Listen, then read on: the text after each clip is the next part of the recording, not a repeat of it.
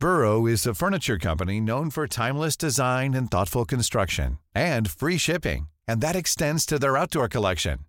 Their outdoor furniture is built to withstand the elements, featuring rust-proof stainless steel hardware, weather-ready teak, and quick-dry foam cushions. For Memorial Day, get 15% off your Burrow purchase at burrow.com/ACAST and up to 25% off outdoor. That's up to 25% off outdoor furniture at burrow.com/ACAST.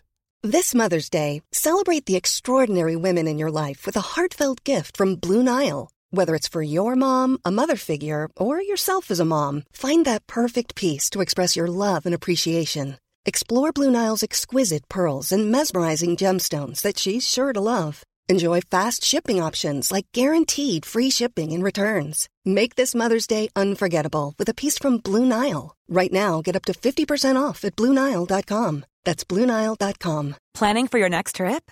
Elevate your travel style with Quince. Quince has all the jet-setting essentials you'll want for your next getaway, like European linen, premium luggage options, buttery soft Italian leather bags, and so much more. And is all priced at 50 to 80% less than similar brands.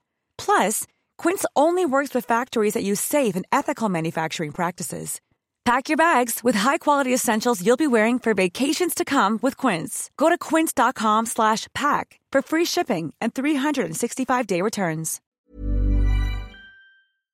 Hello and welcome to Clash of the Titles, the podcast that sees two movies with something in common go head-to-head to see which one does it better. And welcome to part 2 of this week's Wormhole War. So, on Monday's episode, we put Contact under the lens. And now it's time to meet the challenger, weighing in at a bomb-numbing 2 hours and 49 minutes. What you've got to understand is all time is relative, and that sometimes when you leave Matt Damon on his own in space, he doesn't science the shit out of it. He just kicks the shit out of you. From 2014, enter Interstellar.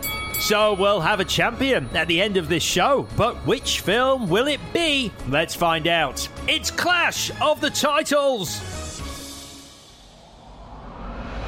Release the Kraken! Hello, Clash Podders. Everybody good? Plenty of slaves for my robot colony? I'm Alex Zane.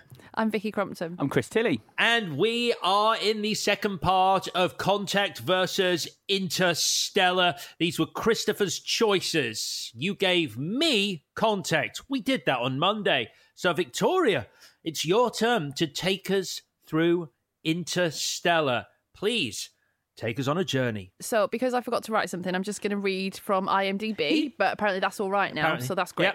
Yep. A team of explorers must find the human race a new home after Earth is struck with worldwide food shortages. Okay, well, right now, we don't need more engineers. We didn't run out of television screens and planes. We ran out of food. Utilising a mysterious wormhole, they explore strange new worlds to find a home to save the human race. There, that's it. That's the wormhole. You say it, don't spread it, huh? Everybody ready to say goodbye to our solar system? To our galaxy? Here we go. End. God, if it really was as simple as that. I know. You know. There's a lot not said. We must confront the reality that nothing in our solar system can help us. Now you need to tell me what your plan is to save the world. We're not meant to save the world. We're meant to leave it. And this is the mission we were trained for. I've got kids, Professor. Get out there and save them. I have no idea when you're coming back. I'm coming back.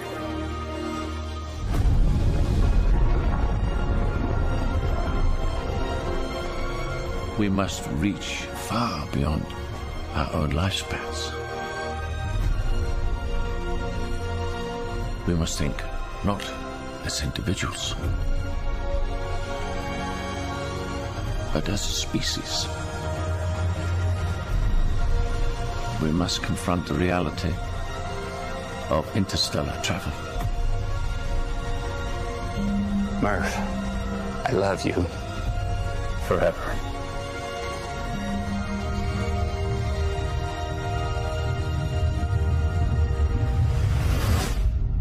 I'm coming back.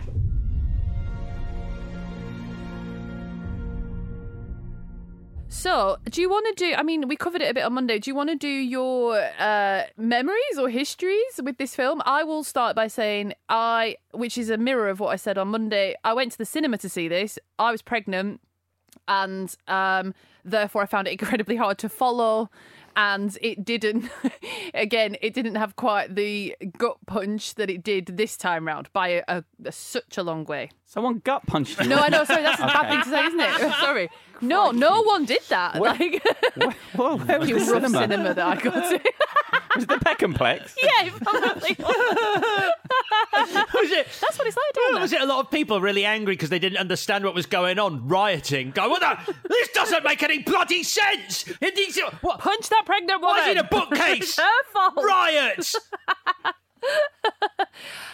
No.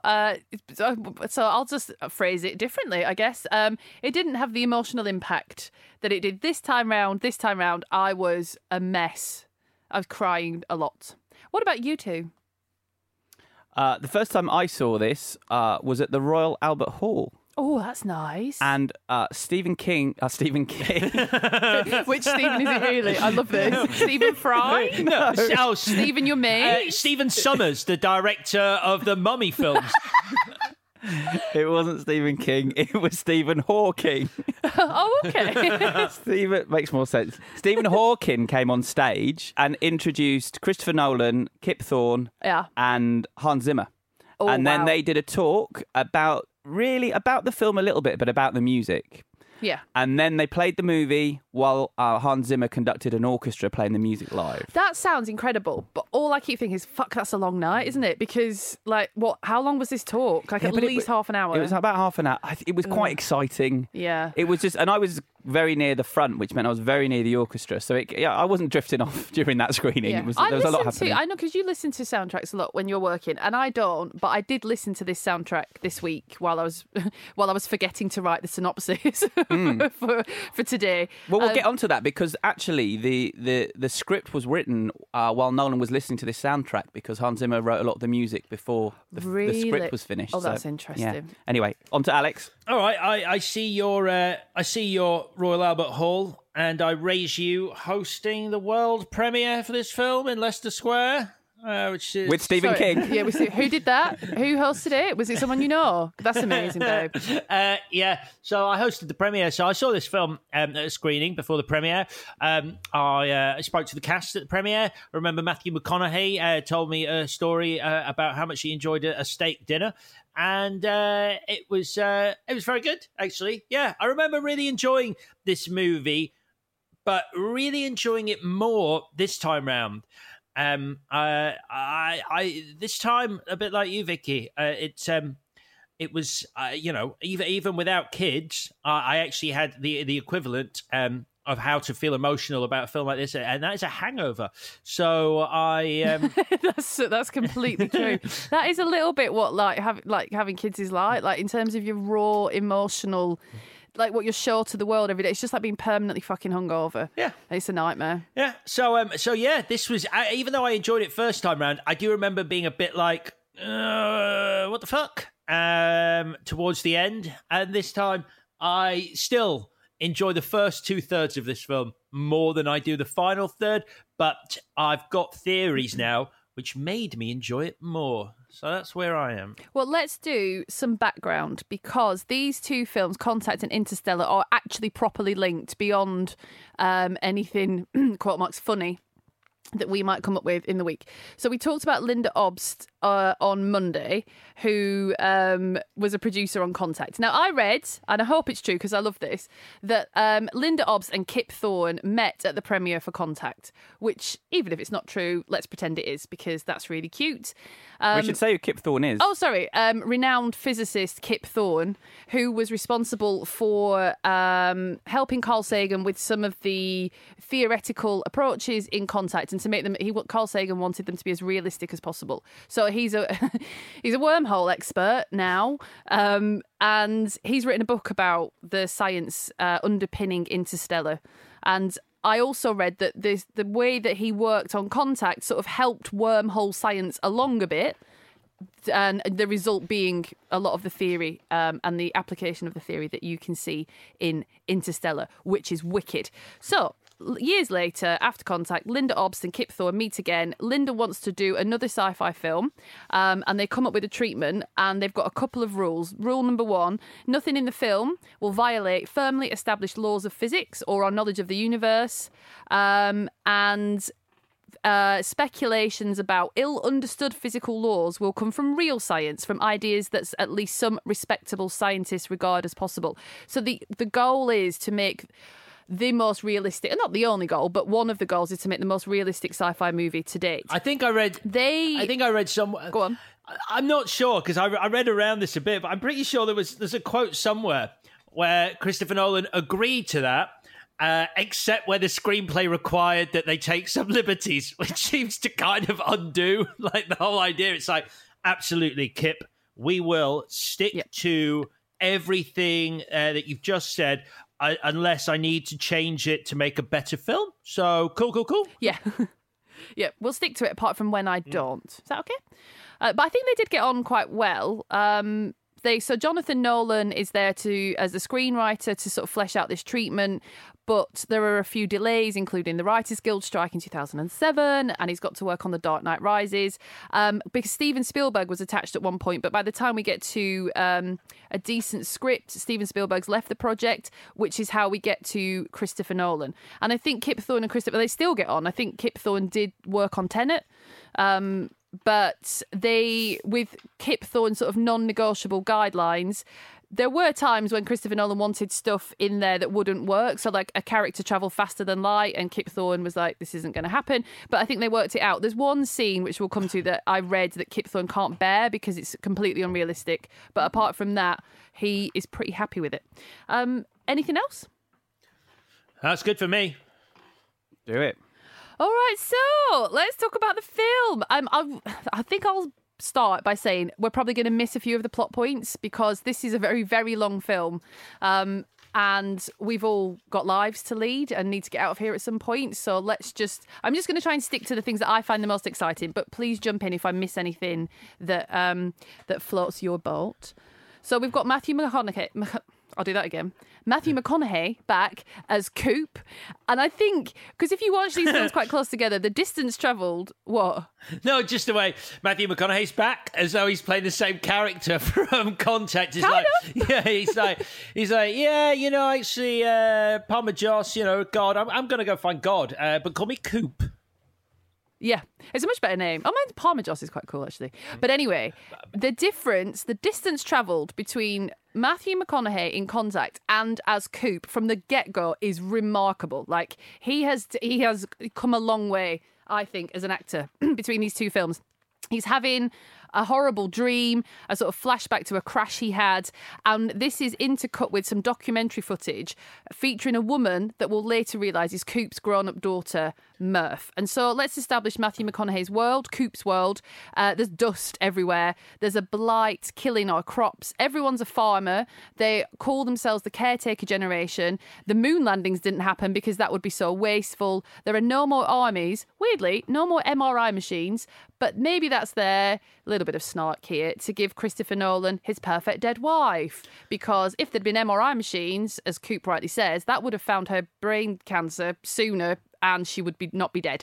So Matthew McConaughey, Coop, is a single dad. Now, at first, both times round, that annoyed the shit out of me, as you can imagine.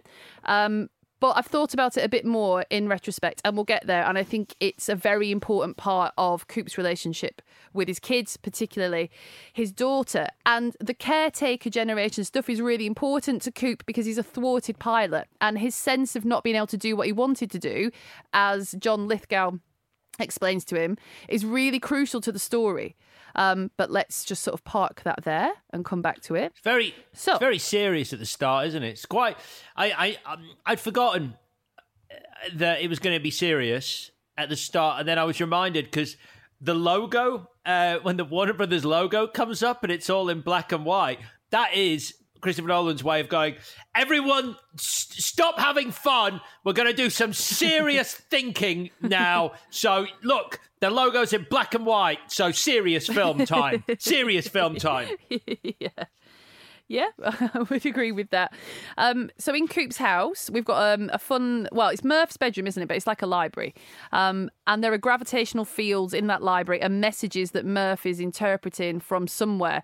And these plot out points on a map which lead him to NASA, which features Michael Caine and Anne Hathaway, and puts Coop on the mission to save humanity, to visit planets, 12 possible worlds, which have been scoped out by astronauts on the other side of a wormhole that has sort of conveniently appeared. So here we get to the emotional undercurrent of this film, which is, why does Coop agree to go and leave his kids, and what does that mean for his kids as they're left behind? Because definitely the first time I watched this, he loves his son, but his daughter is younger, and they do seem maybe more close. Like, his son seems a bit more capable, and John Lithgow even says to him, he'll be all right without you, but Murph probably won't. So he goes home to say to Murph, which is like the contact speech, the other astronaut kind of turned it down, which is like, I'm going to space, I might not come back. And Murph is not happy about this. And this speech that he gives to her, he says, when you kids were born, your mum said that we're just here to be memories for our kids. And at this point, I was like, that's so true, Coop. Crying. But then he says, but I want to live. I get that. More crying. So I love that. But I love it because it's even more complicated than Murph's dad just wanting to have a life before he becomes just memories for his kids. Because he does leave Murph with her granddad, who is an elderly man. And what does he think is going to happen when John Lithgow passes away, which is probably going to happen in the not too distant future. So they're all the way through the film, when Murph is all grown up, she can't really cope with the idea that her dad left her. And we're with Coop watching these messages, and we're like, no, he didn't leave you. He's gone to try and save humanity. But really, he did leave her. And I like that complexity. I'm not calling him a bastard for doing it. He did it because he wanted to, but he left her to save her. Yeah. And that's a complicated thing to wrap your head around. True. Yes. True. But there is a point in that conversation when he's sitting on the bed with her and they're talking about him leaving and she doesn't want him to go. But at this point, she has no idea how long he's going away for.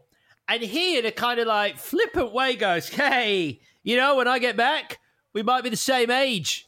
Which is not the fucking right thing to say. Because she's like, you don't say that. You fucking what? I thought it was going to be like maybe a couple of years, like 5 at the most. We might be the same age. How long are you going for? But that's mad. I'm 10. Like, what? Why have you said that? yeah, exactly. She's thinking, like, are you going to miss Christmas? He's like, you might be like fucking 30. I thought that was good writing, though, because in his head, he thought that was almost a fun thing to say to her. Yeah, that's true. Yeah. And then he immediately regrets it, and her reaction is so real. I thought that was really, really clever. Yeah, she's like, what? I did write down Victoria ? After one particular quote. I'll just read it to you, just sort of to get your immediate reaction. Once you're a parent, you're a ghost of your children's future. Yeah, it's kind of true. I mean, are you a ghost, Victoria? I don't think so. I think not yet. But I do understand why that line is in there, and I am very conscious of making sure that, well, it's twofold, isn't it? Trying to make sure that the children are raised happy and have nice memories, and that I create those for them. But also, it is interesting when you think about to my children, I'm just their mum, and I'm not anybody else, and the same way that my parents weren't anything else, because children can't really see beyond their own like purview. Especially not at the age that my children are, and so you're just there to sort of service and function them. And then the kicker is you love doing that, and most of the time, sometimes it's a bit of a pain in the ass, obviously. But I understand that line, and it worked on me. One final question quickly about NASA. How do you feel about the fact that, conveniently, NASA is a drive away from Matthew McConaughey, which is lucky. When he gets there, they go, fucking hell, Coop, how are you? Do you know what? You are actually You'll never the best person in the world to fly this mission. There is, I mean, I'm not kidding, like days away. We are days away, so great timing. And also welcome to our boardroom that we built next to the launch pad of the shuttle. Yeah, it's awesome. I mean, this is what I've seen this film twice and I still don't know if this is explained. And I agree with you. So, you know, the bootstrap paradox where you create the events that you then do. So the paradox doesn't have a start point. So Coop is involved in the bootstrap paradox because eventually he sends himself to NASA. But we'll get to that bit. But when he first arrives there and they're like, how did you find us? And he's like, gravity. And Anne Hathaway, excuse me, she smirks. Like she knows what's going on. So obviously, him being conveniently the best person for the job. And Michael Caine's even like, we were going to go anyway, but now you're here. It would be kind of good if you did it. Do they not know what's going on? But I suppose they don't. It doesn't work out like that. No, they don't. So yeah, then that is shit because you can't just have the best person for the job drive up to it. He was...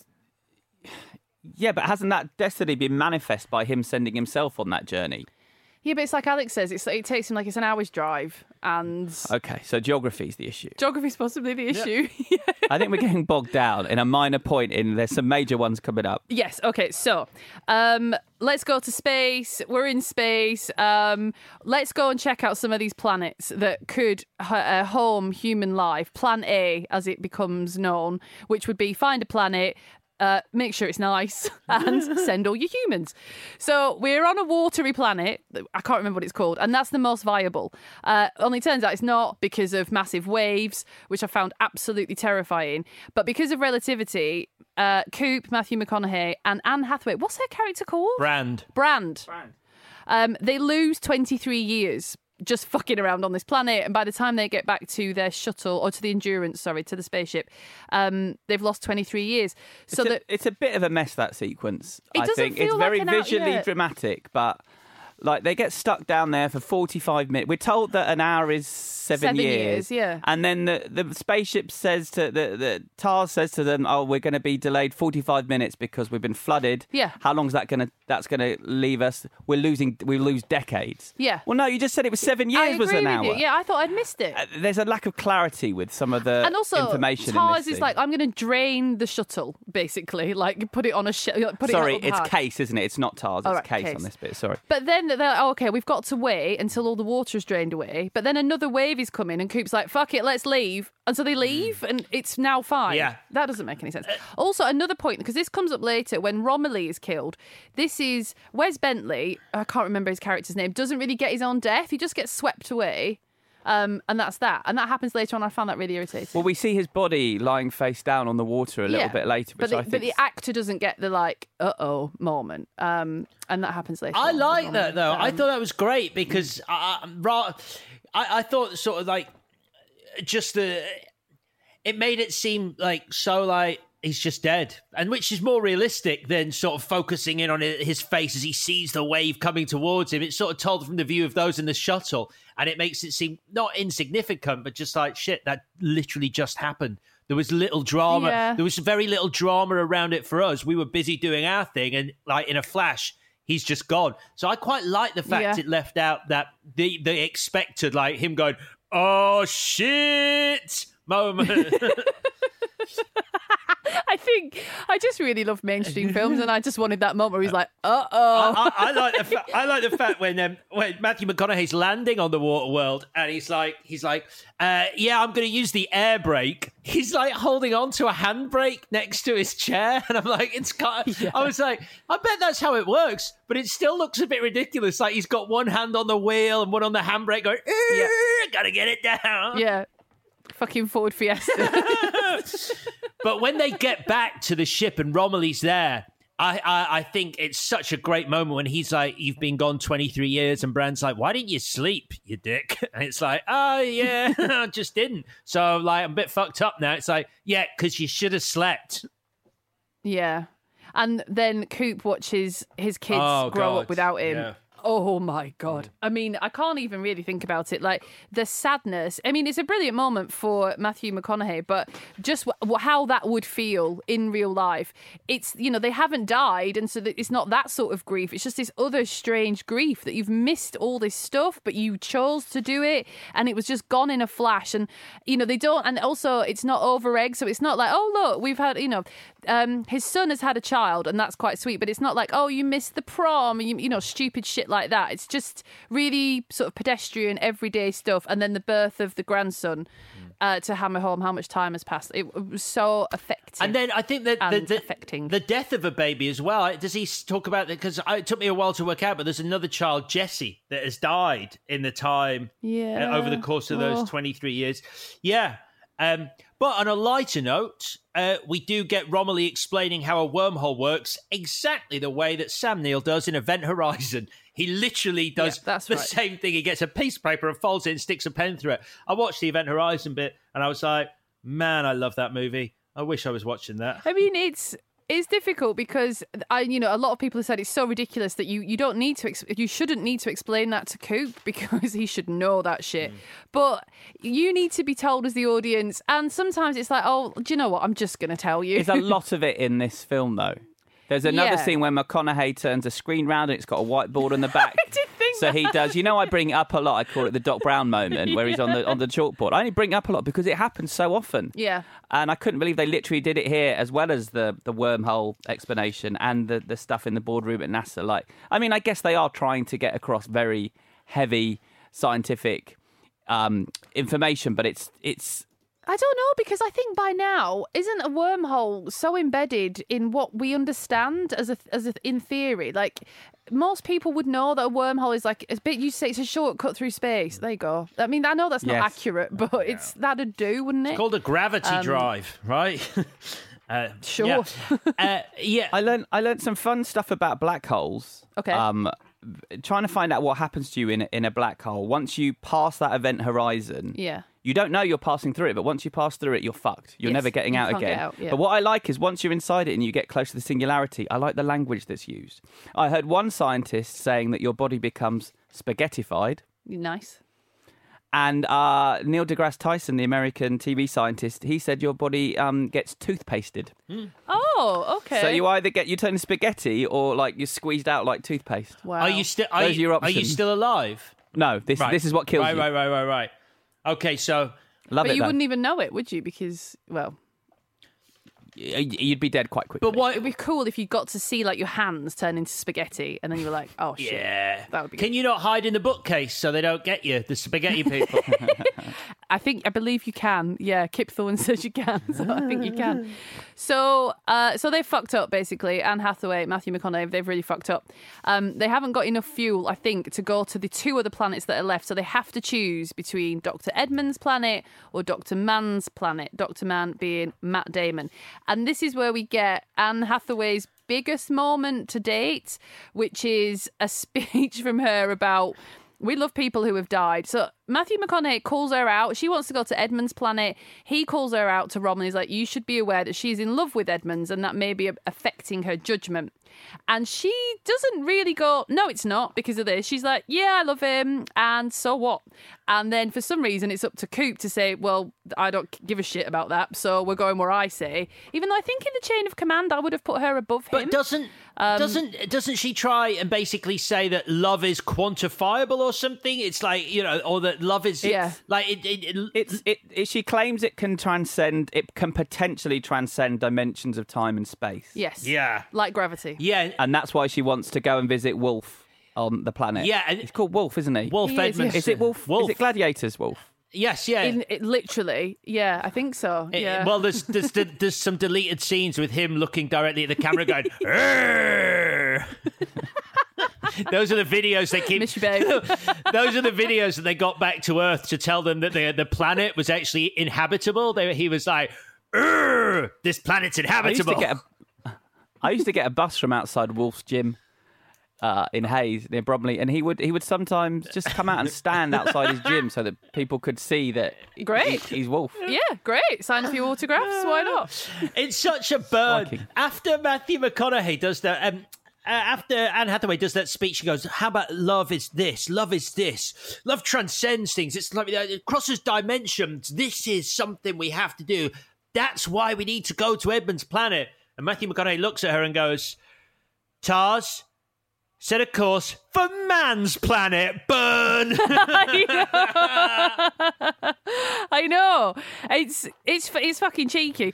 But I do think they have an argument later on. After we've been to see Dr. Mann, which we will talk about. But I do like the payoff for that. So when it's gone wrong, she says to him, you might have to choose between seeing your kids again and the future of the human race. And so I hope you'll be as objective, because it's good that she's mad. Like that's a harsh thing to say to someone, but she's very cross about it. And also she does turn out to be right. So she gets her moment, kind of. Maybe not enough, but we go to see Dr. Mann, but he's space crazy. Which we'll talk more about after a short break. Short break. All Short break. All right. How would you like to look 5 years younger? In a clinical study, people that had volume added with Juvederm Voluma XC in the cheeks perceived themselves as looking 5 years younger at 6 months after treatment. Look younger, feel like you. Add volume for lift and contour in the cheeks with Juvederm Voluma XC. Reverse signs of aging by adding volume to smooth laugh lines with Juvederm Volure XC. For important safety information and to find a licensed specialist, visit Juvederm.com. That's JUVEDERM.com. Not for people with severe allergic reactions, allergies to lidocaine, or the proteins used in Juvederm. Common side effects include injection site redness, swelling, pain, tenderness, firmness, lumps, bumps, bruising, discoloration, or itching. There's a risk of unintentional injection into a blood vessel, which can cause vision abnormalities, blindness, stroke, temporary scabs, or scarring. Talk to a licensed specialist to find out if it's right for you. When you're ready to pop the question, the last thing you want to do is second-guess the ring. At BlueNile.com, you can design a one-of-a-kind ring with the ease and convenience of shopping online. Choose your diamond and setting. When you find the one, you'll get it delivered right to your door. Go to BlueNile.com and use promo code LISTEN to get $50 off your purchase of $500 or more. That's code LISTEN at BlueNile.com for $50 off your purchase. BlueNile.com, code LISTEN. There's never been a faster or easier way to start your weight loss journey than with PlushCare. PlushCare accepts most insurance plans and gives you online access to board-certified physicians who can prescribe FDA-approved weight loss medications like Wegovy and Zepbound for those who qualify. Take charge of your health and speak with a board-certified physician about a weight loss plan that's right for you. Get started today at plushcare.com/weight loss. That's plushcare.com/weight loss. plushcare.com/weight loss. Wow. Nice. Yeah. What you're hearing are the sounds of people everywhere putting on Bombas socks, underwear, and T-shirts made from absurdly soft materials that feel like plush clouds. Yeah, that plush. And the best part? For every item you purchase, Bombas donates another to someone facing homelessness. Bombas. Big comfort for everyone. Go to bombas.com/ACAST and use code ACAST for 20% off your first purchase. That's bombas.com/ACAST. Code ACAST. So, we're with Dr. Mann on his planet. He's bonkers. He's been up there on his own, sleeping and wanking for years. But there was an audible gasp when people realised it was Matt Damon, because they'd done a really good job of keeping this secret. Yeah. They kept him out of all the press, they kept him off the posters, the trailers and things. And it's a pretty impressive moment. And also, he brings with him such amazing baggage, this heroic actor, you know, who always is someone you can depend upon in movies, pretty much. Yeah, apart from Mr. Ripley. It's Bourne. He's gonna sort this out. He's gonna save us. And you can totally see. You can totally see what they were going for, because I think Christopher Nolan, before it was Matt Damon, approached Ifram Khan to play that role, and he couldn't do it because of scheduling conflicts. And Ifram Khan had just done Life of Pi. And it was he would have picked him for exactly the same reason, where audiences who'd seen that movie saw this really lovely guy who it's just a nice character, which Matt Damon usually plays. So it was the same thing. They definitely wanted to wrong footers. Although, you know, I could have done without. He's called Dr. Mann. because man's worst enemy is man. I fucking hate that. But I mean, it's obviously we've all seen this a second time now, and it is interesting watching his performance the second time when he's revived and he starts crying. Yeah. It's quite emotional, but you're watching it with a very different eye this time. Yeah. And you realise that everything he was saying from the moment he's revived has a double meaning, because he is justifying to himself over and over again why he's about to do what he's about to do. Even though he's a coward. And yes. I mean, he's not a coward. That's a very judgmental thing to say. Like, you know, you might all do the same.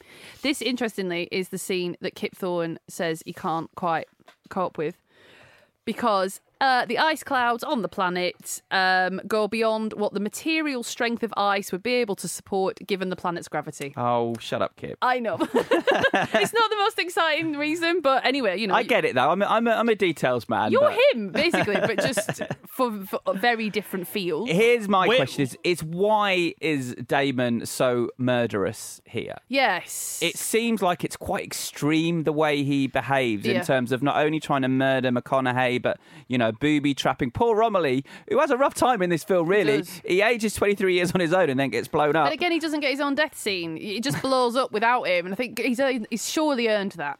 But I don't understand why man isn't reasoning with them or telling them. I think that's a really good question, because there is an argument here where he, if he'd woken up and just gone, all right, big news, guys, hey, everyone, this planet is a rock of shit. I just didn't want to die here on my own.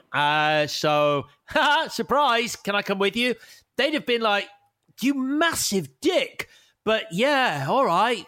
He's so egotistical as well. Like, the reason he's done this is because he believes he's the one to save the race. He's surprised the other planets when he wakes up aren't going to help. But he knows he's the guy that's going to fix this, just like he knew he was going to be on the right planet. And that's why. So why he doesn't say that to Cooper? But no, that's why he becomes so murderous, because it's pride. It's pride. He doesn't want to admit to them that he is not the guy everyone thought he was. He's not the best of them. So he actually sort of goes, yeah, I'm going to actually keep this on the down low so people still think I'm awesome.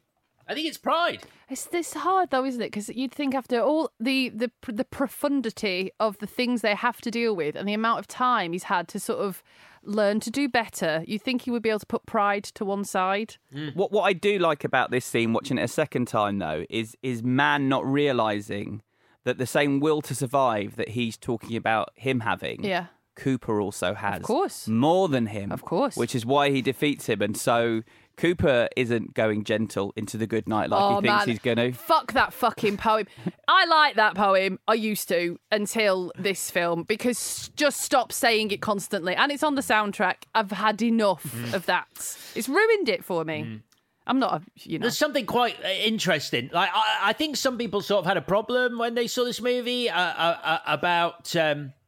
like the fact that we've gone from all this sort of theoretical stuff and time and relativity and love, and then you've got a scene where two blokes try and beat the shit out of each other on an ice cloud, and you're like, what? What's happening? That's true. But in reality, I think it's quite good. I think it's like, it sort of shows, just like, for all of this science and all of this theory, like, two blokes who disagree about something are just having a fucking fight on a planet in the middle of nowhere. Like, I love you. No one can even see them. Matt Damon headbutts him. It's like a headbutt. It's like outside a chippy on a Friday night. It's like, what is happening? This is where we also learn about the big lie that Brand has told. Yeah. While this intercutting is happening. And this time I watched it, I thought I spotted, I feel like there's some clever foreshadowing in this film. Okay. So he's told this big lie to keep people focused on the problem at hand, rather than just becoming selfish and going to pieces. And it's the same lie that the textbooks are telling when they've been rewritten to claim the moon landings were fakes, to teach kids about this planet, about not leaving it. And so it foreshadows that lie. So if you're really paying attention, you could figure out Brand is telling a lie as well. Yeah, I'll accept that. Lovely. I love a bit of setup and payoff. Yeah, of course. So after Matt Damon has gone completely space crazy bananas. Again, it's something that you sort of said, which is the minute Matthew McConaughey turns up, you're waiting for a moment where he's like, strap in, I'll show you how to fly this goddamn thing kind of moment, to sort of break all the seriousness. And I for me, this is where you get this. So the Endurance is spinning out of control as a result of Matt Damon's bullshit. And so Matthew McConaughey has to spin the shuttle in order to get it to line up. So it's kind of like the classic moment of, this is what I'm here for. This is what I know how to do this. And I'm going to do some like very manual maneuvers, but it's going to work better than any computer could do, like that sort of thing, which I love. I'm a real sucker for something like that. I do think it's a shame. And it's not just to gripe about this, because I think it would work for later on. But Anne Hathaway passes out, which is realistic given the spinning and all the rest of it. But it is a bit of a shame because it's a nice moment. They could have had something to do together in order to align the shuttle with the Endurance. And for her to just literally pass out of the scene, I don't see the point of it. We know that Coop is a great pilot, so it doesn't need a test for him at that moment to be like, well, she's going to pass out, so I've got to go it alone. He's the best. This is well established. So why does she have to be unconscious? She's a woman. Yeah, thoughts there. I'd forgotten she was unconscious. Oh, that's doubly worse. I honestly, I don't. I mean, at this point, like this, I find this action sequence quite boring, just because it doesn't need to be there. Yeah, I think you should. You should just get them, because it's followed by another whole action sequence where they go slingshotting around the black hole, and you just like get them back aboard the Endurance and get on with like the climax. Because it's it doesn't. It's not even visually that arresting. So I think it's unnecessary personally. Okay.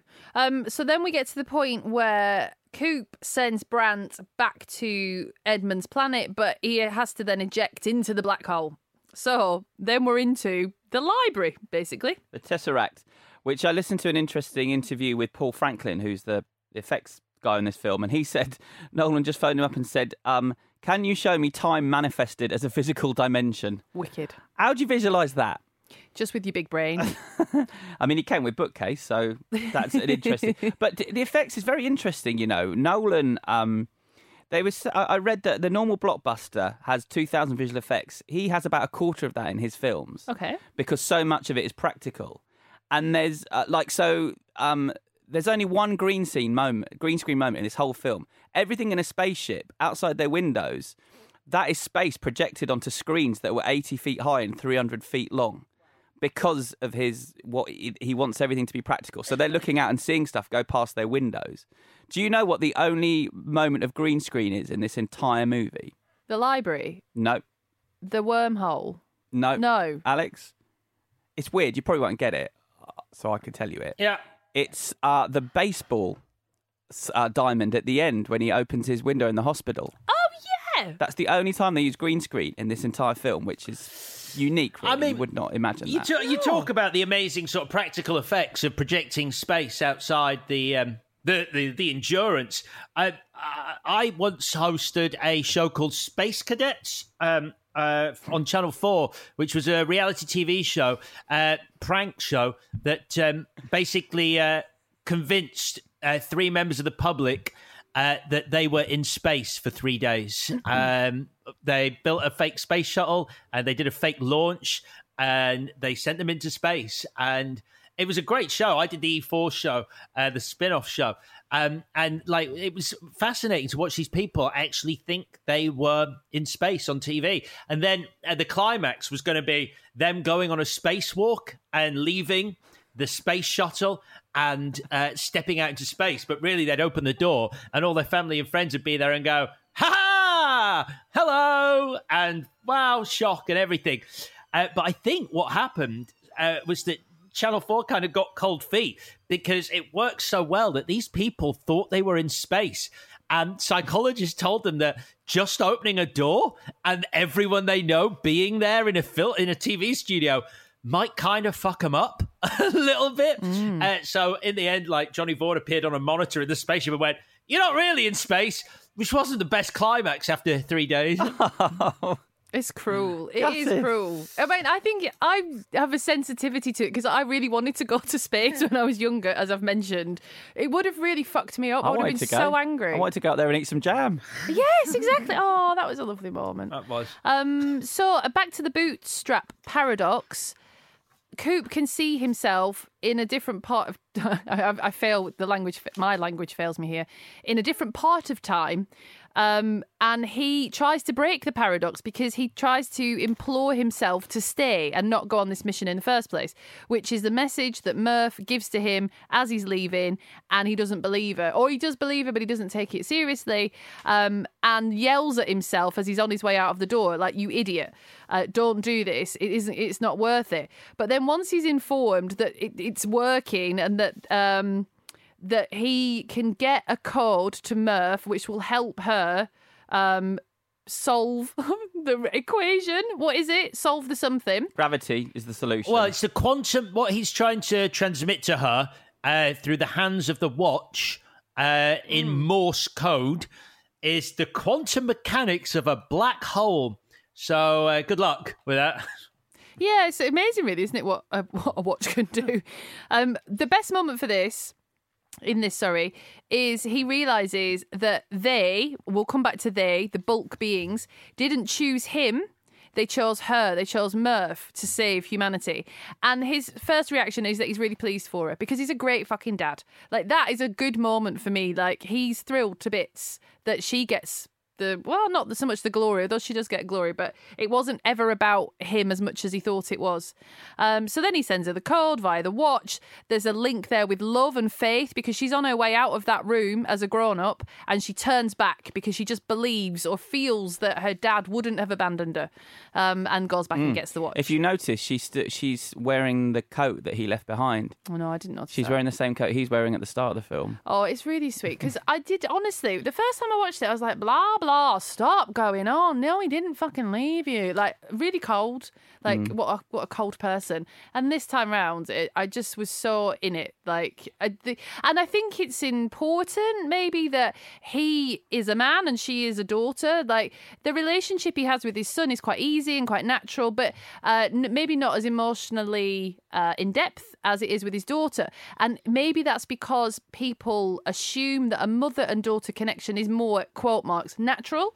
And so if it's a father and daughter relationship that's sort of crossing dimensions and crossing time and what we know to be possible, the audience might accept that was a deeper relationship of some sort, and it's not, you can't just fall back on assumptions that these two people would have a connection, and that Murph and Coop have worked at this connection in their way, which I'm, again, a massive sucker for. I thought that was lovely. And so I'm racing to the end. He saves the world. He wakes up. Murph, his daughter, is very grown up and she's on her deathbed, which is very sad, but she's happy. She's got all her family around her. She's got a big family. And that's kind of it. He has a beer. And then he is given, he's a bit restless. What can he do? And he goes off to save Brand, who, help me out, she's kind of stuck. On Edmund's planet with a bunch of fertilised eggs. Oh yeah, yeah. She's doing Plan B. She's going to enact Plan B. I will. Yeah. The thing is, so problems here. First of all, if he's going to meet her on that planet, he at this point doesn't know that Wolf Edmunds, the gladiator, is dead. No, they do. They've told him. I think. Tars tells him. I don't think he does. I don't think anyone. But also, why does it matter? Well, because if I was Anne Hathaway and I'm with the guy I'm in love with and we're building a new civilization on a planet, I don't think I'd want Matthew McConaughey to turn up and go, all right, and like it'd be the three of them. And I don't think Matthew McConaughey would want that either. Are you sure? I double checked. All right. Well then, in that case, but also based on time. And the fact that he's now back on the space stations there and she's back on the other side of the wormhole on that planet. Isn't she dead?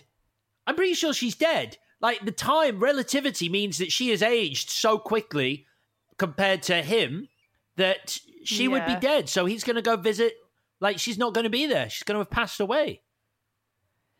That's what I thought. But you have got an A level in physics, so I will let you tell me because I don't know. She's dead, and it's going to be really uncomfortable when he gets there because he's going to be like, "Oh, you." Yeah, I'd written down the quote is he's told to go find Brand. She's out there setting up camp alone in a strange galaxy.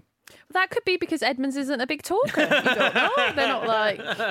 Yeah. I don't know how they'd know Edmonds would be dead at that point because he isn't giving any... Remember, like earlier, Man is the only one who's giving constant feedback, although it's a lie. Edmonds has gone quiet. So how they know... Because he's dead. They don't... Because he's died. No, they don't know that. His transponder could be broken. That's correct. And then we see that he's dead, so we know that he's dead. We know he's dead. We know he's dead. I'm saying Matthew McConaughey doesn't know he's dead, so he's turning up. No, because mate, I hate having to do these explanations. When Brand gets there, she can use his communications. He couldn't use them because he was dead. Yeah, that's true. See, that's two people who needed that explanation, Christopher, so thank you. So that's as much as I've got. I find this it's weird to say this about a nearly 3-hour movie, but I find this climax abrupt and weirdly unsatisfying when he sees his daughter and her simply saying no father should watch their child die. No parents should watch their child die. And he's like, fine with that. Right, I'm off.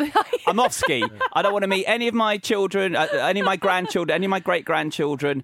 I won't spend any time with you. Yeah. I'm absolutely off to shag Anne Hathaway. Yeah, and have a beer, don't forget. Have a beer. And it's weirdly, I feel like we just need some moments of re-establishing him yet again as a man out of time, just like he was... first time around. Yeah. And how I feel sometimes. Yeah. I think we just need to re-establish him a little bit lost there before he goes on this journey to see her, because it feels weirdly sudden. Yeah, and it feels stupid to say that after all we've seen. I'm sure Chris Nolan was like, we've done the big stuff, we've got to get out, people are going to be restless, but... Yeah, I agree with you. And also, they're in such a unique situation where she says, no parent should see their child die. I get that. But she's like 100 million years old, and... it's different. It's a different emotion. The emotion isn't there of like you didn't get to live your life. Yes. You've had a lovely life. It's a different sadness. All they need to do is have her huge extended family walk in when he's there, and they look at him really coldly, like, who the fuck is this guy? And that would make you feel so weird that you might be compelled to. But she does. Well, first of all, I agree. I think that moment sucks. I don't think there's really any. I don't think the connection between Ellen Burstyn and Matthew McConaughey as actors in that moment really doesn't work.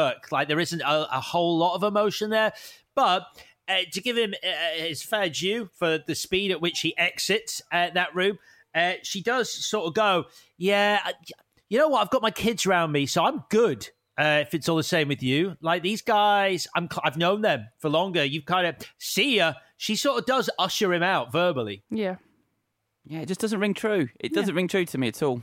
I agree with you. I still thought the same second time round as well. It just feels a bit weird. Their bond of love was so strong, it saved the universe, the planet. But now it's, fine. Yeah, nice to see you. Firm handshake, that's your lot.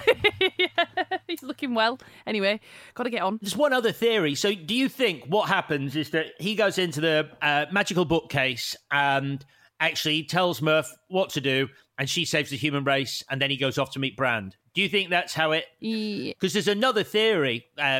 that he actually, the minute he ejects from the spacecraft when he's in the black hole, he dies or gets spaghettified or whatever, toothpasted, whatever you want to call it. But he dies at that point, and everything we see after that point is actually him like seeing like the last images just before he dies of his kids. And it's kind of suggested earlier when he is talking to Dr. Mann, that Dr. Mann sort of goes, the last thing we see before we die is our kids. And then that's what Matthew McConaughey sees. And the whole bit with him going back on the space station and Murph and going off to meet Brand at the end, because she's already dead because of the time difference, he's sort of accepting death and going off to meet her in the afterlife. So it's all, basically it was all a dream. Well, I'm going to call bullshit on that because if the last thing we see is our kids, why is he hanging out on a farm with Tars drinking a beer? And why is he watching a baseball game outside his window? Because wouldn't you hang out with Tars more than any other character in this film? Yeah, I love Tars. Particularly as we barely talked about Tars. I meant to, but there just isn't time. But that's a salty robot you got yourself there. Yeah, it's brilliant. So hey, what's your trust setting, Tars? Lower than yours, apparently. Brilliant line. That's it for me. I'm ready to do the bits. One thing I will say is you talked about, Vicky, you said about Contact helped with wormhole science. Here, the immense computer power they used to do the effects in this film, Kip Thorne and his team were also using to science the shit out of the world. And actually, through their research they'd done while making this movie, they realised the dimensions of a black hole are slightly different to what we previously thought. Okay. So this film wasn't just a piece of entertainment, it actually created some science as well in the process. I love it. It's great, isn't it? I love it. I wish I'd studied more. I wish I'd concentrated harder at school on physics. You know, people knock Nolan sometimes, but I like the fact that he has these ambitions, these highfalutin ideas. Definitely. 100,000,000%. I got so drawn into it about like the theory of everything. So that's what's occupying our finest minds. Trying to what's the right word? Like dovetail all these things together, because in this film they're like, gravity is the one thing that can cross, but obviously every field has got its own, and dimension has got its own rules, and there are some people that won't accept that is right, and that there has to be an underpinning logic to it all. And I mean, the way I'm describing it is obviously terrible, but the theory of everything. But then you can go full circle with that, but that's just God. Like, and then you back round and round and round. It's amazing. I'm sorry about that. Do you know what? Do you know what Nolan says is the actual answer to the end of Interstellar? Yeah, go on. He says, "It's there for you to make what you make of it. People do always have radically different interpretations of things I put in there, but I know what I think, and I don't like to have any more validity than the experience you have watching it." I've certainly seen it criticised as turning into a Hallmark movie where he's sitting behind a book shouting he loves her. Oh, it's good. Yeah, I got swept away with it. I think the cynical person would think that. I got emotional during that sequence. Yeah, because he's saying none of it was worth it. I missed everything, and that's not worth it. Maybe that's just the people who always talk about Christopher Nolan films being cold and don't like it when he actually warms up a little bit. Yeah, I don't think they're cold. I mean, we can talk about Tenet later, but anyway. Right, the bits. So, Chris, what was your best scene? It's either one of the scenes where Matthew McConaughey is crying. He's quite restrained for lots of this movie, so I find it incredibly powerful when he's watching those videos or asking her to stay, which we know can't happen, or he wouldn't be there to tell her. Yep. But it's just, I think it's probably just watching his face, watching the videos. Yeah. It's incredibly powerful. It so is. It so is. Sorry. Alex, what about you? It so is. It so is. Yeah, I've sort of picked a best section this week, so deal with it, which is partly something Chris will like and partly something Chris won't like, which is the discussion of the amount of time that is different down on the water planet, on the Endurance before they go down, to the whole sequence on the water planet, to them getting back and Romilly having aged 23 years, to the bit Chris just said about watching the videos. I think that whole sequence is like, it's a little mini movie. It perfectly encapsulates setup and then action and then payoff and then freaking emotion at the end. It's brilliant. I agreed. Mine is the library. When whichever of the robots, Tars or Case, says to him, the bulk beings, have created this setup to enable you to be able to sort of conceive of time as something different. That for me is the closest I've ever come to going, oh, right, yeah, cool, I get that. And that's a gift from a bigger mind than mine to say, here we are, try to imagine what this might look like. And that's an amazing thing to be able to do. MVW, Chris. Most valuable ever. I think Hans Zimmer really pulled out all the stops with this score. So I want to talk about that very briefly. Nolan gave him a page of dialogue and ideas and it was simply about a father and son at the time. It wasn't a father and daughter. He didn't tell him it was for a big budget science fiction movie. He just told him it was about this relationship. And so Hans went away and wrote a piece of music about his son and what it's like being a father. And as I said, Nolan then listened to that music while he was finishing the script, as he felt it captured the heart of the film. So Hans Zimmer did a hell of a job with this score, but they used an organ at Temple Church in London to record it. And Roger Sayer, who they all describe as a humble organist, he's the one who's playing this score. And he's the one that taught Hans and Nolan and everyone what the potential of the organ is and what the things they could do about the intimacy that you could hear in it and that there's almost a breath in every sound from the way they work. So I'm going to say Roger Sayer because he literally pulled out all the stops for this score because that's where that phrase comes from, pulling out all the stops. That's a brilliant answer. Alex? I'm surprised he didn't get more of a mention on the show because the MVW, without a doubt, is Tars. I think he is absolutely brilliant. I love the fact that he is a practical puppet that they built for the movie, and there is a gentleman behind him moving him along for most of the time, unless he's doing something really intricate, at which point they used a bit of CGI. But there's an actor and comedian who specialises in clowning, who is actually behind Tars for most of the movie, a guy called Bill Irwin. And interestingly, he is the man who plays Charlie Sheen's dad in Hot Shots, who you see on the wing of the plane trying to save his friend in a brilliant clowning scene that you can watch on YouTube. But it's the same guy. But mainly I love Tars because I think it's fascinating that Christopher Nolan, who occasionally is considered more of a technical filmmaker than an actor's director, would make the best character in his film a robot. It just works for me. It's like, of course, the funniest and most like joyful character in this whole thing is a robot. And fun fact, he makes a joke, a 2001 joke, Tars does, early on about the bay doors. He's designed to look like the monolith. That was their start point. They said, what if the monolith was turned into a robot designed by an architect? And that's how we got this appearance of Tars. That whole conversation where Cooper's like, a giant sarcastic robot, what a great idea.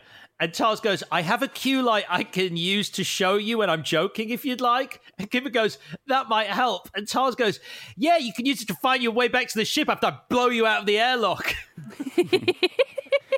I feel like sometimes maybe Christopher Nolan would like one of those lights so that people would know when he's joking or that he would know when other people are joking.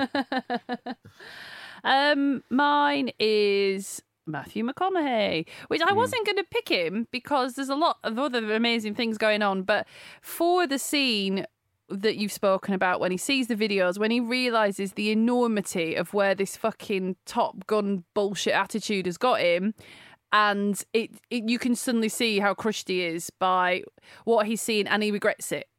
And it's really very moving. Or actually, I've mentioned it a few times, whoever's still making beer, it's a dusty world, but you can get a cold one, so it's not that bad.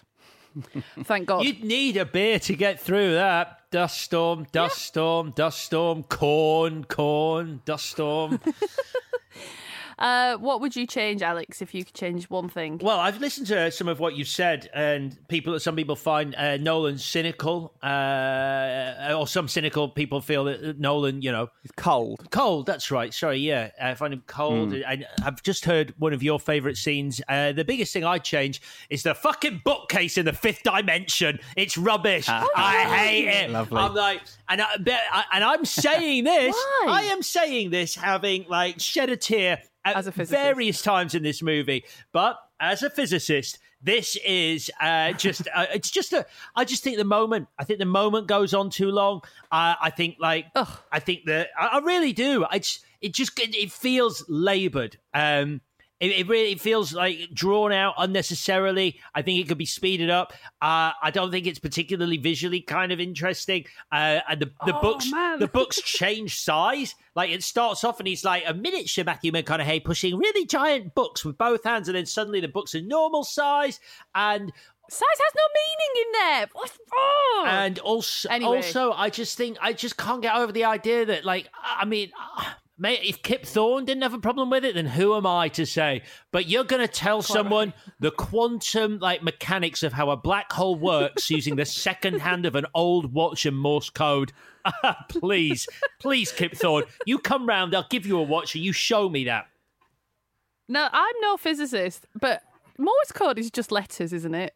So how do you spell out numbers? You have to spell them out alphabetically. Exactly. And it would take the quantum mechanics of a black hole, a million years. Murph should be twice that. It should just be a brain in a jar at the end when he gets back to Cooper Station. Fucking Cooper Station. Hey, I'm at Cooper Station. Do you want to meet your gran? All right, probably cover your eyes though, because here she is. She's some gloop that we've kept alive. But actually, you're having a more emotional, engaging conversation because she's gloop than you actually did with your old grandma at the end of this movie. Well, considering it's the equation that will save the world, I'm sure she can get some people to help her.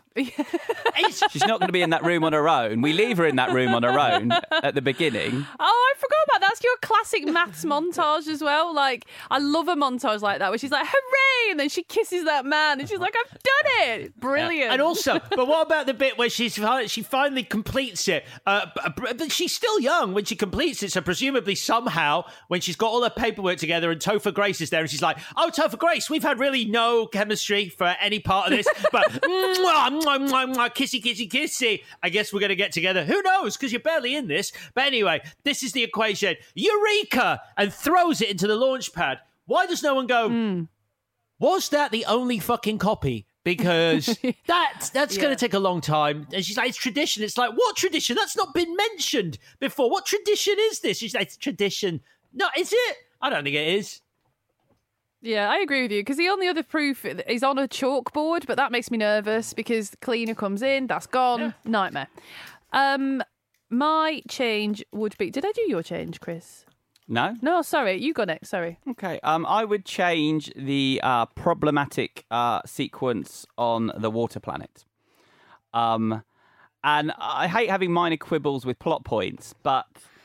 It did frustrate me, as I said earlier, that it feels like there's some confusion over the amount of time they've lost in those extra 45 minutes. But also, they know that they've got their time is against them when they're down there. Every second counts. The gravity is punishing, he says, when he's down there. They're moving very slowly.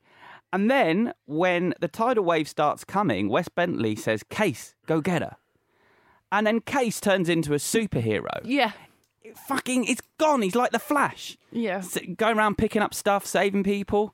Why wasn't Case on the case earlier? I completely agree. Why Send was he ambling? Robot. Why is he ambling about in the background, just wandering, meandering, while they're walking through having the water, having a paddle, basically, until someone tells him? And there might be a reason for that. In which case, explain it. If not, bad writing. I agree. And also, I'm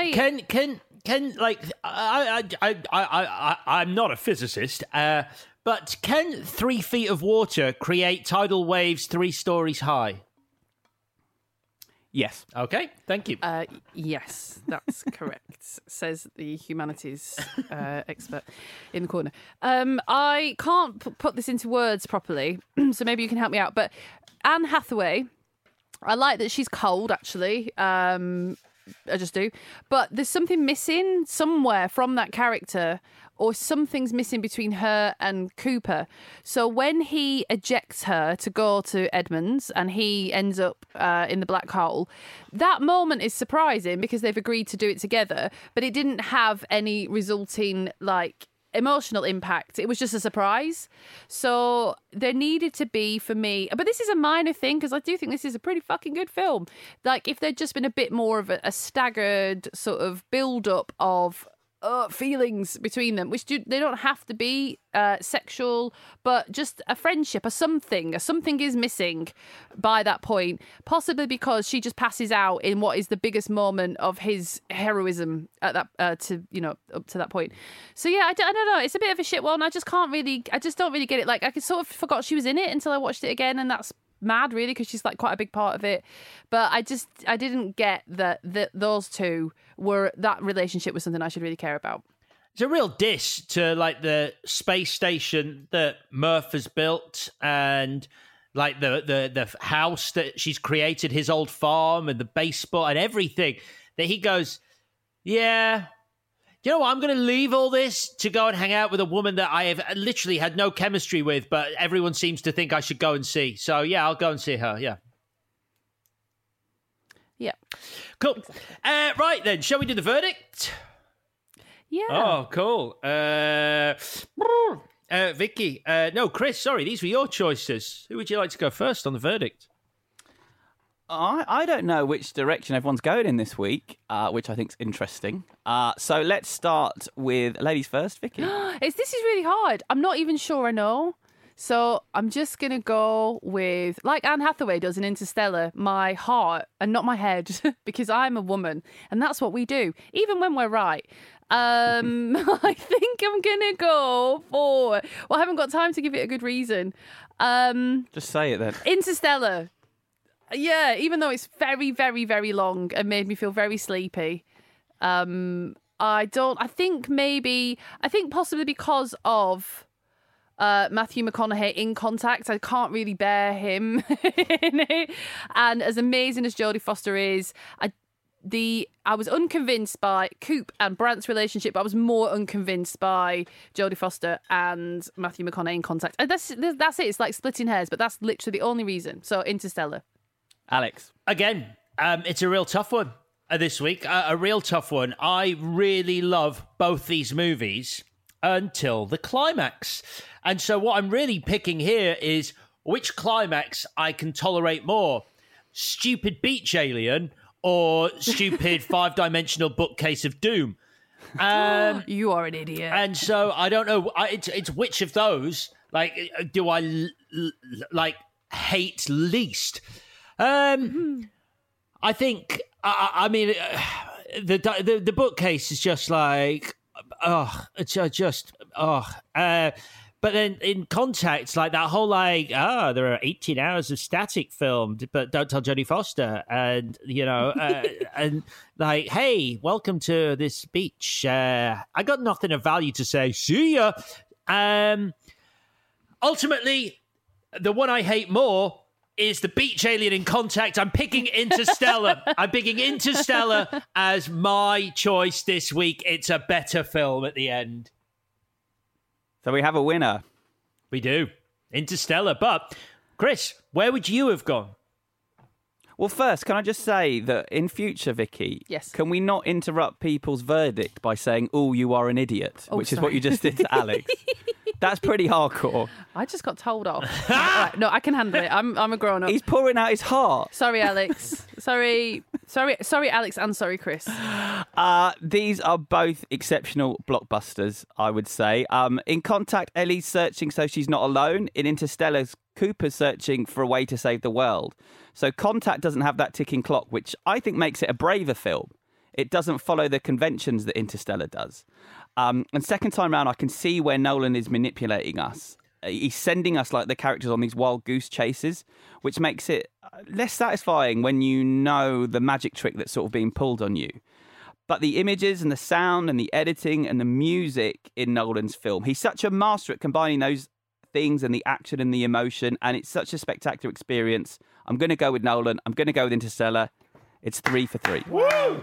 3 for 3 on Interstellar. Marvellous. Marvellous. I mean, to go back to the start of episode 1 at the start of this week, to travel back through that wormhole. I will say that we both did, Vicky and I remember we both opened with, I think you said as well, Chris, how much Interstellar made us cry. It was an emotional journey. And so I think the right movie has won this week. And that movie is Interstellar. Right, looking ahead. Oh, sorry, Chris, you wanted to do an email, didn't you? I've got some emails and tweets I'd like to read out, if that's all right. Yeah, hell yeah, do it, man. Cool. We got some lovely messages this week. So Tom tweeted at ClashPod and said, Chris and Alex are so correct about the singing telegram moment in Clue on the latest Clash Pod. My brothers and I still quote that bit 30 odd years after watching it. Yeah, we are. And you know what? Since that one's gone out, I've had people messaging me to tell me that was the moment that got them as well. So that really unpleasant, horrible, violent, shocking moment is beloved. It's so weird. Someone needs to study that. It's fascinating. It's the most memorable moment.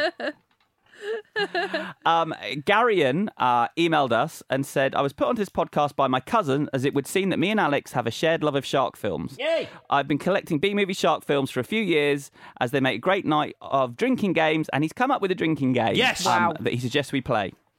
So you have 1 drink when someone is attacked by a shark, 2 drinks when there is a shark pun, 3 drinks for an unnecessary swimwear or nudity, and 4, you have to do a shot for every dubious scientific fact. He says Sand Sharks is a particularly good film for this genre. But it gets pretty messy. Have you seen Sand Sharks yet, Alex? No, I haven't seen Sand Sharks, and I'm so excited about this game. I can't tell you. I'm literally... I'm about to cry more than I cried during Interstellar at the prospects of playing this game. I need it to happen ASAP. Well, we've been talking for months about getting together to watch a film together, the 3 of us, so maybe that should be it. Fucks. Should be Shark Night. Sand Sharks is the movie. I don't know how I feel about that, but based on this drinking, I think because of the drinking game, it works. I think if the 3 of us went, shall we get together and watch our first movie as a trio? Should it be Sand Sharks? I'm say right now, I'm not doing that. I'm out. I've got an email from Phil who says, I feel I need to correct Alex on the subject of the Richard Dunn Sports Centre. Oh, man, what? So Alex talked about this sports centre on the Bill and Ted episode. In Doncaster, yeah, it's there. It's a real thing. Phil explains, Phil claims, Richard Dunn was in Bradford, not Doncaster. It has only recently closed down within the last year. Richard Dunn hailed from Bradford and worked as a scaffolder. He was also a boxer who fought Muhammad Ali back when he was still Cassius Clay. He was beaten but apparently put in a decent effort. The sports centre was named after him, and I'm sure I've heard that he actually worked on the building, but not sure about that. So he just sneakily put the plaque up when he was building it, and they were like, have we got a name? Yeah, we've got a name. Just stuck it on there. How do you feel about that, Alex? Well, I mean, not great, but having just used Google, he's right. It's near a Bradford. Fine. Don't know what. Thank you, Phil. That's really, really made my day. Yeah. And finally, thanks, Phil. Thank you, Phil. Thank you, Phil. Finally, we got a couple of tweets from Sarah in Austin, Texas, who said, I just finished the Big Trouble Golden Child episodes and want to share my delightful encounter with James Hong when he appeared at the Alamo Ritz for a Big Trouble screening. He was just the most delightful. He even donned the Lopan costume and did a quick shock attack sequence bit in the backstage hallway with me before he went on stage. Sadly, I do not have this footage. If his assistant reads this, please send it to me. Sarah sent us the picture. We're retweeting it, but it's actually given me an idea. So I put a call out over Twitter asking people to send us pictures of themselves and a Clash Pod favourite. So if you've met Frank Welker, James Horner, John Carpenter, and as we haven't mentioned him this week, Tim Curry. Oh, shit! Let us know and we'll retweet it. But, also, can I just make a plea for Sandra Bullock? Sandra Bullock as well. Thank God you mentioned Tim Curry, because that completes this week's obligatory Tim Curry reference, a late entry, picking up the slack I inevitably create, Chris. I love it. Thank you. If someone sends us a picture of themselves with Tim Curry, I will send you the DVD of Clue I bought but never watched because I didn't realise it was on Sky. There you go. Wow. It's the gift that keeps on giving. Lovely stuff. Right then. Well, now we've tackled that. Why don't we tackle what we're talking about next week? I return to you, Victoria. What's the dealio? So the clue was the course of true love never did on the run smooth. Is that right? Yeah, that's right. It's because it's illogical. Anyway, so that means that this week, Chris, you're going to watch Natural Born Killers, and Alex, you're going to watch True Romance. Whoa! A very violent week. Yes. Oh, okay. Lovely. But Cool. sexy. So fine. Oh, yeah. I haven't seen either of those in a long time. Cool. I'm down with that. Bit of Christian Slater. Love that boy. Right then. Slightly patronising. Never mind. That's the end of this episode. Thank you very much for listening. Congratulations to Interstellar. It is our champion this week. Don't forget to subscribe to us and review us and rate us wherever you get your podcasts. It's hugely appreciated. We will return on Monday to talk all things. Which movie came out first? True Romance, I think. Hey, let's go with True Romance. Both of them are happening. That's next week's Clash Pods. Bye-bye. This was a Stakhanov production and part of the Acast Creative Network.